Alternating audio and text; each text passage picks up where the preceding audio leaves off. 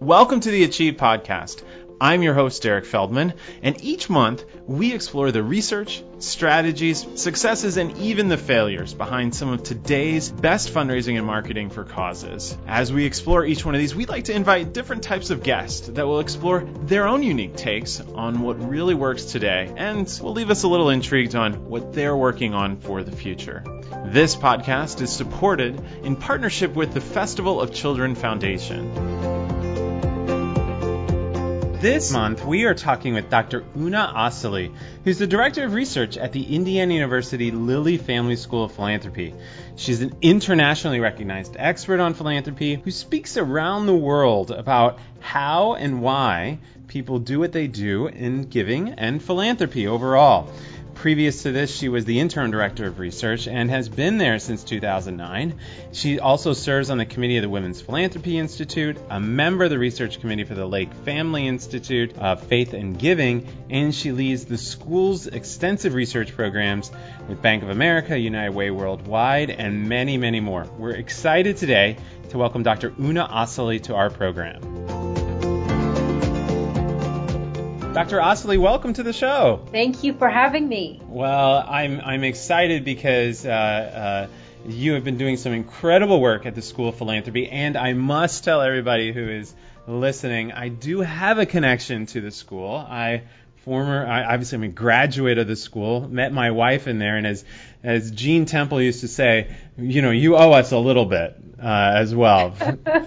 So. Excellent. Fabulous. Yeah. Well, Dr. Assali, tell me a little, for those that may not know you, why don't you give us a little bit of background? Tell me a little bit about you. How did you become, working in research at the School of Philanthropy on all these exciting projects? Well, it's a bit of a long story, so I'll have to make it brief. I started my professional work in philanthropy as a graduate student, but I would say my interest in philanthropy goes back even longer. I grew up in Nigeria in West Africa. My mother is American. My father is Nigerian. And with both of them, they're both educators, both college professors, and each showed from a very, I would say, early on in life, modeled philanthropy and talked about it in many different ways. My father is a very generous person. He helped educate a lot of his extended family, sent them to school, sent them to both elementary school, secondary school, and paid for their even university education. So I had that example growing up, and my mother got us involved in many different causes as children, including performing at a senior citizens home. We would go there for all the major holidays to dance and to sing and entertain these senior citizens who otherwise would not have anyone visiting them during special family occasions. So I have those early memories. And then fast forward the tape as a graduate student, my dissertation dealt with immigrants in the U.S. and looked at their financial behavior. Interesting. Yes. Very clearly, it was kind of, I would say, a bit of a discovery process because I saw that many of these immigrants were participating in tremendous ways, both in institutions here in the U.S., but also with their institutions back in their home countries. What was also interesting is that there was a lot of generosity taking place, but perhaps more informally in terms of helping friends, helping neighbors, and I would say, kind of a tapestry, all kinds of different ways of demonstrating generosity. I think right there I learned that the ways that we were studying philanthropy, generosity, whatever terms you use, were somehow inadequate to really measure the complexity of what was taking place. So that was very intriguing to me as a graduate student. My degrees in economics, and those of you who've studied economics know that tends to be very data-driven. So how do you take this behavior that's very complex, that covers both the formal but also the informal ways of helping and being generous, and how do you take that and model that and measure it and take it from kind of descriptive to quantitative measures? And so that was a bit of a challenge, but that was my first immersion really in research in this field, and I would say it was a lot of fun working on my dissertation. I'm one of those people that loved working on my thesis, and thoroughly enjoyed it, but also walked away with some very powerful lessons that we need to broaden the lens of generosity to include the formal ways of giving where people give to nonprofit organizations or volunteer with organizations, but also better understand the relationships and the informal ways that people connect with friends, with neighbors, with family members, and with their communities, whether those are geographically based or span oceans and continents.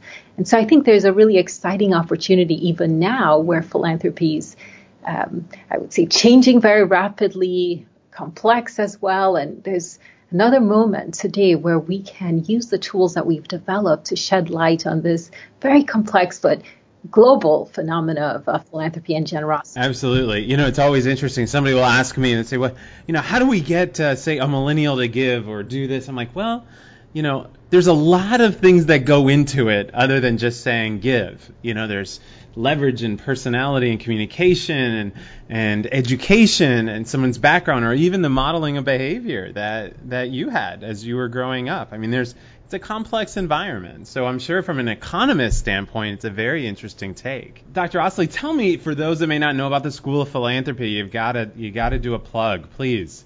What is the School of Philanthropy? Absolutely. Well, thanks for that opportunity to do a plug. One of the things that I always say is that I have one of the best jobs in the world, because right here at the Lilly Family School, this is the world's first school on philanthropy. Within Indiana University, it's very much a startup because it was inaugurated formally in 2013, but builds on a nearly 30-year history as a center on philanthropy.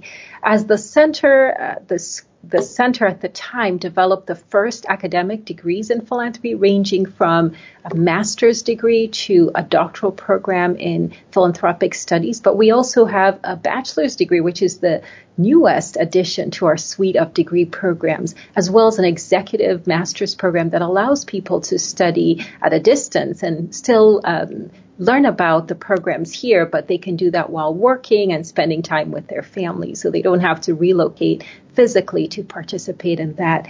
The School of Philanthropy is also home to some of the foremost projects in the philanthropic sector as far as mapping how much is given in the U.S., where all that funding goes to. And so we've become a treasure trove of data resources on philanthropy, both for the U.S. and now globally as well. Obviously, Giving USA and a couple of the other initiatives that you're working on, including one, which we'll talk about, which is Generosity for Life. But before we get there, you gotta give me a sense. Is there anything bad about the job?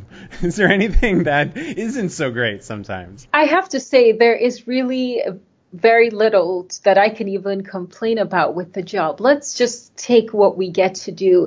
We get to work with some of the best and brightest students in the world who care about philanthropy. And there's so much energy and excitement. And every year it's new because we have a new group of graduate students and undergrads who are coming with new questions. So it's a very stimulating environment to work. We also have some of the leading scholars in the field in all types of disciplines, ranging from economics, sociology, religion, history, both, I would say, people in the humanities who are studying philanthropy to quantitative scholars, and even get to interact with researchers in medicine at the business school, at the law school, who have an interest in this field. So it's an interdisciplinary environment and very stimulating environment because scholars and researchers are coming from many different perspectives. So I think the faculty and student dynamic keeps it very exciting. But what makes the school so unique, and I need to mention this before we move on to the next topic, is that unlike a lot of academic institutions, we've had a history where we've been very outward facing, very engaged with practitioners and nonprofit leaders. The school also has the fundraising school, which trains about 4,000 nonprofit leaders and fundraisers in ethical fundraising and leadership in the nonprofit sector. And so because of the work of the fundraising school, as well as the two institutes we have at the school, the Women's Philanthropy Institute and the Lake Institute on Faith and Giving, we are in many different conversations, dialogue, and debate with scholars, practitioners, nonprofit leaders, and policymakers. And this allows us not just to ask the questions that perhaps as a researcher might be the most interesting, but also the ones that the field finds most relevant. And I think it's that interplay of students, scholars, but also engagement with the rest of the world that makes the school such a unique and exciting place to be right now. Absolutely. It's hard to find anything that is not great about working here. And so I just have to tell you that when you first asked that question, I really had to think hard. And I would say probably the only thing I could say is that there's so many new questions and exciting research projects that we could work on, but it's kind of making a decision and trying to prioritize and realizing that you can't do everything. And perhaps in an ideal world, you would want to take on some of these challenges that are facing the sector and be able to address all of them. So it's having to essentially determine priorities and work around those that may be a bit of a challenge from time to time. Well, good. Well, I thought you maybe even bring up that you didn't like the coffee in the break room, but that's okay. We'll let that go. No. It's not bad, right? No. So Dr. Ostley, you go out and speak a lot. And before we get to Generosity for Life, I have to ask this too. I am sure there's just a one constant question that you get as a researcher around philanthropy that no matter where you speak, it usually comes up. Is there something that usually you're asked about philanthropy that is a common question that comes from the field? I guess it does depend on which audience you're talking to. I would say when I talk to non-researchers, people who don't work in this field or who aren't engaged in this field, one thing that they are very surprised about is the size of the philanthropic sector. Right. So when I first present information and provide the estimates that philanthropy is about $370 billion a year and makes up about 2% of GDP. Now, the individuals in the field who've worked in the field for decades or even for a few years know that data point and are very familiar with those numbers. But for those outside the field, and especially internationally, there's a bit of a moment where there's kind of silence and people ask, did you say $370 billion or did you mean to say million? And inevitably, a few people will raise hands and they'll kind of wonder, well, that's the size of several African countries put together. And I think that moment is often one where I'll just pause and try to take a few questions from the audience because I can see that they are really trying to grapple with this number and better understand it. And I think it has been really enlightening for me to present this data around the world as part of the outreach we do to get individuals to talk about why is the philanthropic sector so large in the U.S.? What makes it so unique?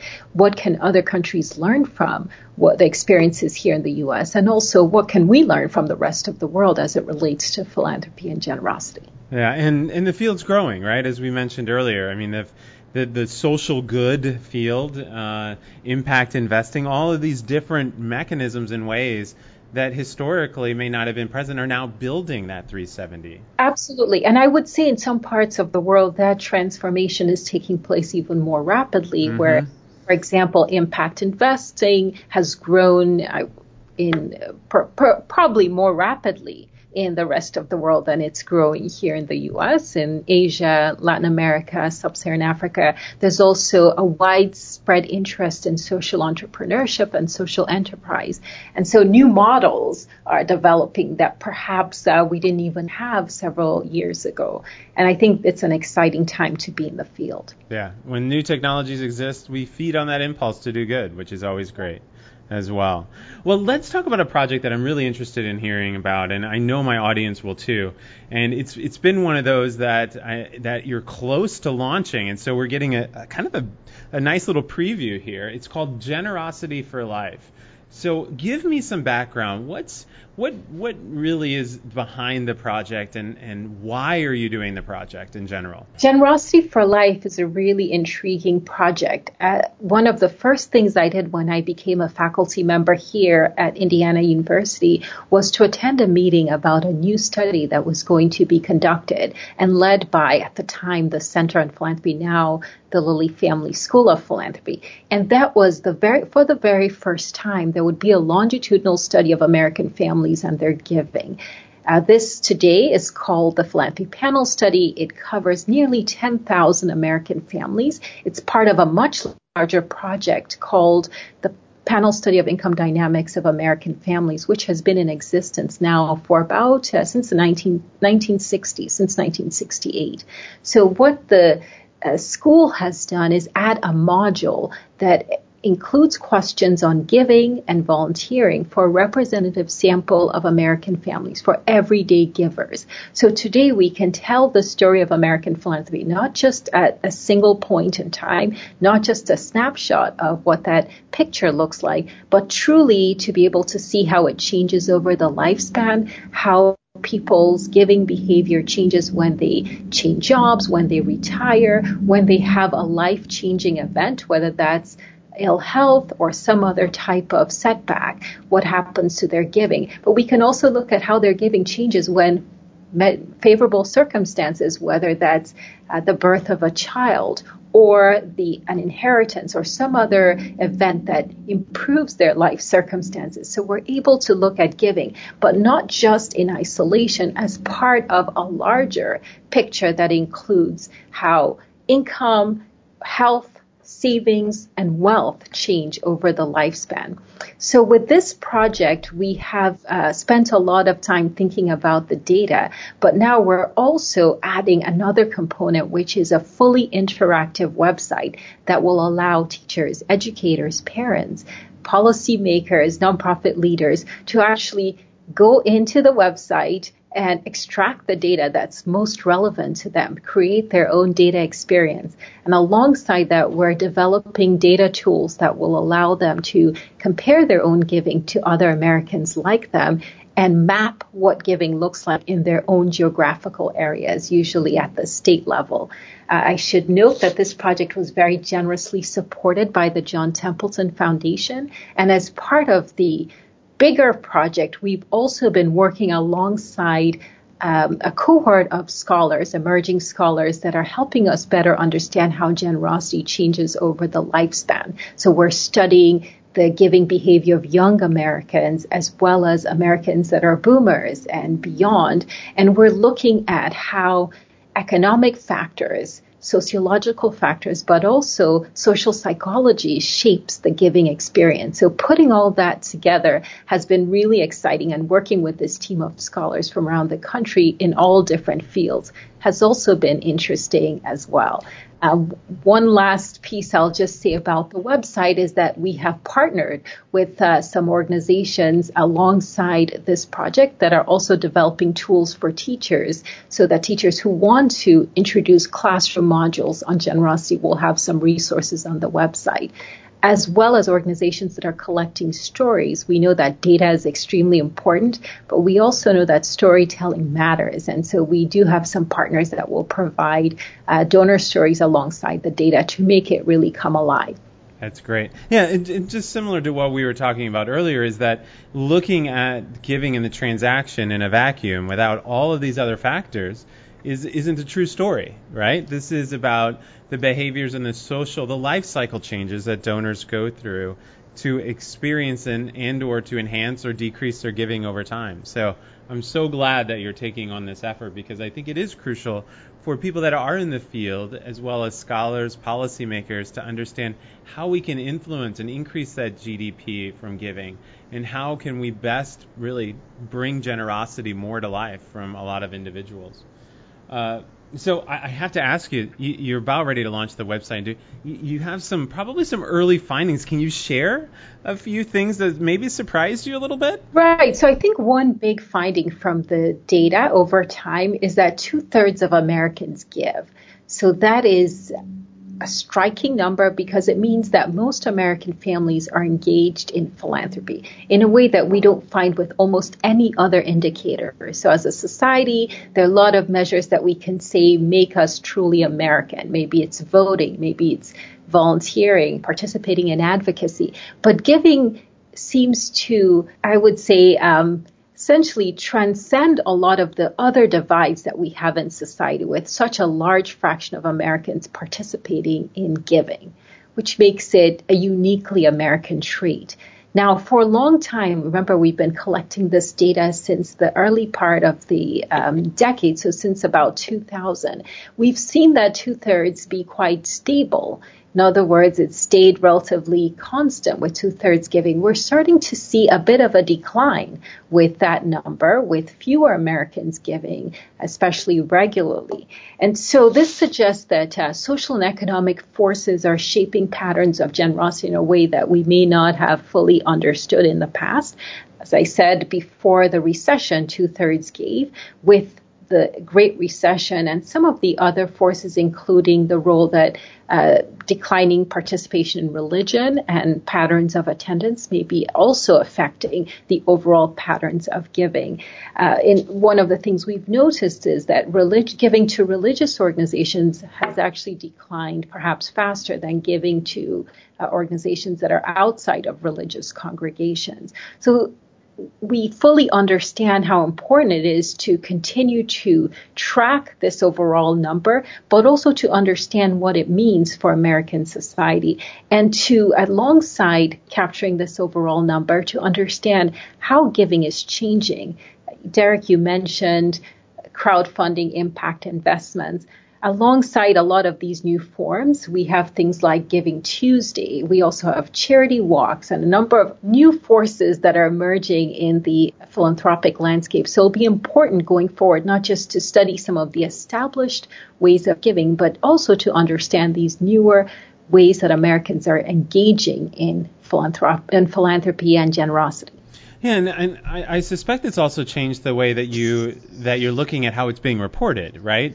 Because, for instance, in the past, it's, have you given to nonprofit 501c3, which is a tax code identifier as well. And now we're seeing people who say they're givers and they might not be giving necessarily in that kind of entity. Are you seeing some of that as well? Right. I think that is a very big question that we're still starting to study, which is how Americans participating in these other ways of giving. And right now, I think the data suggests that more Americans are giving through these newer forms, but we're not quite sure if it's at the point where we can really say how much is being given, because as you know, people have always given informally. It's just like today we can actually track and measure this more accurately. Right.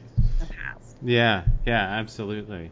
Well, is there any key takeaways so far that you think we should look out for when it is released? Yes. Well, one other finding I would say that has been interesting to me, and I think should be of interest to a lot of your audience, is that giving is something that transcends race and ethnicity. So one big finding from the research is that once we control for income, education, and wealth, we don't find a lot of racial and ethnic differences in giving. And that's also true for immigrants. When we control for income, education, and wealth, we don't find big differences between immigrants or second-generation households and third or higher generations. So what this means is that immigrants tend to adapt pretty rapidly to the charitable landscape here in the U.S. Where we don't see as quick an adaptation is where it concerns volunteering. We still see gaps in terms of what fraction of immigrants volunteer, and that seems to also persist over time, unlike charitable giving. So the message there, I think, for the nonprofit sector, for fundraisers, or even nonprofit leaders more broadly, is that philanthropy can be an important force for good, and that across ethnic, racial lines, we do have an opportunity to engage all Americans in philanthropy. And we should not assume that particular groups, because perhaps they're newcomers or they have not been in our communities as long, are not, that we should not involve them or engage them in philanthropy. I think this is something that does seem to resonate across all the various racial and ethnic groups that we've studied. I would also add that where we do see some persistent differences are around gender.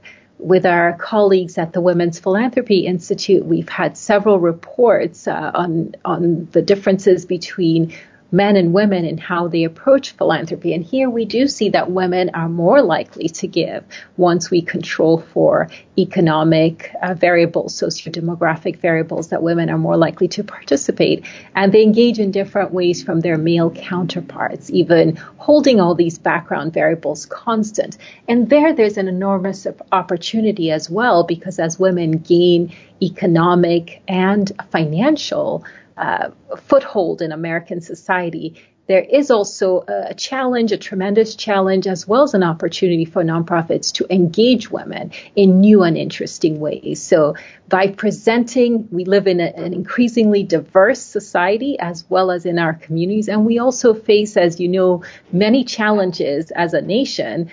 And knowing a lot about our different demographic groups and how their philanthropy is changing over time can be powerful in designing and engaging opportunities for these different groups to give and volunteer and participate more fully. Yeah, and a very timely discussion given what's going on nationally as well around where we are. Absolutely. Yes. All right, so now you've intrigued everybody. So when is Generosity for Life going to be officially out and for the public? Wonderful question. We are planning a summer release, so that will either be late July or early August. And with the website launch, there'll be a lot of opportunity for all your listeners to provide feedback and to use the data tools that we'll be providing on the website. But more importantly, to help tell the story of American philanthropy on the website, you'll be able to share your own patterns of generosity with your friends, with your neighbors, family members, and your social network. So we think that it will not just be learning, but also a social information challenge as well, to tell the story of American philanthropy, to tell your family story, as well as a nation, to really share more information about giving. That's great. Well, we'll make sure that everybody listening here to the podcast and part of the Chief Family and Community will get alert of when that comes out. Dr. Osili, thank you so much for all of the time and the expertise that you're putting into this project and the incredible work that you're doing at the School of Philanthropy. The field thanks you for sure. Well, thank you. It's been such a pleasure spending time with you today. And as I mentioned, I'm excited about the website launch. But more importantly, I'm excited that we are at a point where philanthropy is changing, but we now have a host of new data tools and platforms that will allow us to better understand philanthropy, but ultimately to engage all of our community to participate and to help in making the world a better place for today, but also for our children and their children as well. Absolutely. Understanding the why is always important as we build the what, and how do we increase it. So thank you. Thank you very much. And thanks for being one of our very I would say rock star alums that continue your great work as well. Audience, trust me, I didn't pay her to do that and say that. Well, thank you so much, and we'll look forward to seeing more from and the launch of Generosity for Life this summer in 2017. Dr. Osili is the head of research at the Indiana University Lilly Family School of Philanthropy. We're excited about Generosity for Life, and we'll look forward to keeping you informed when it comes out this summer in 2017. Well, thanks so much for joining us on this edition of the Achieve podcast. We look forward to next month, where we'll be helping you as marketers and fundraisers raise the public support, awareness, and adoption for the important work you do.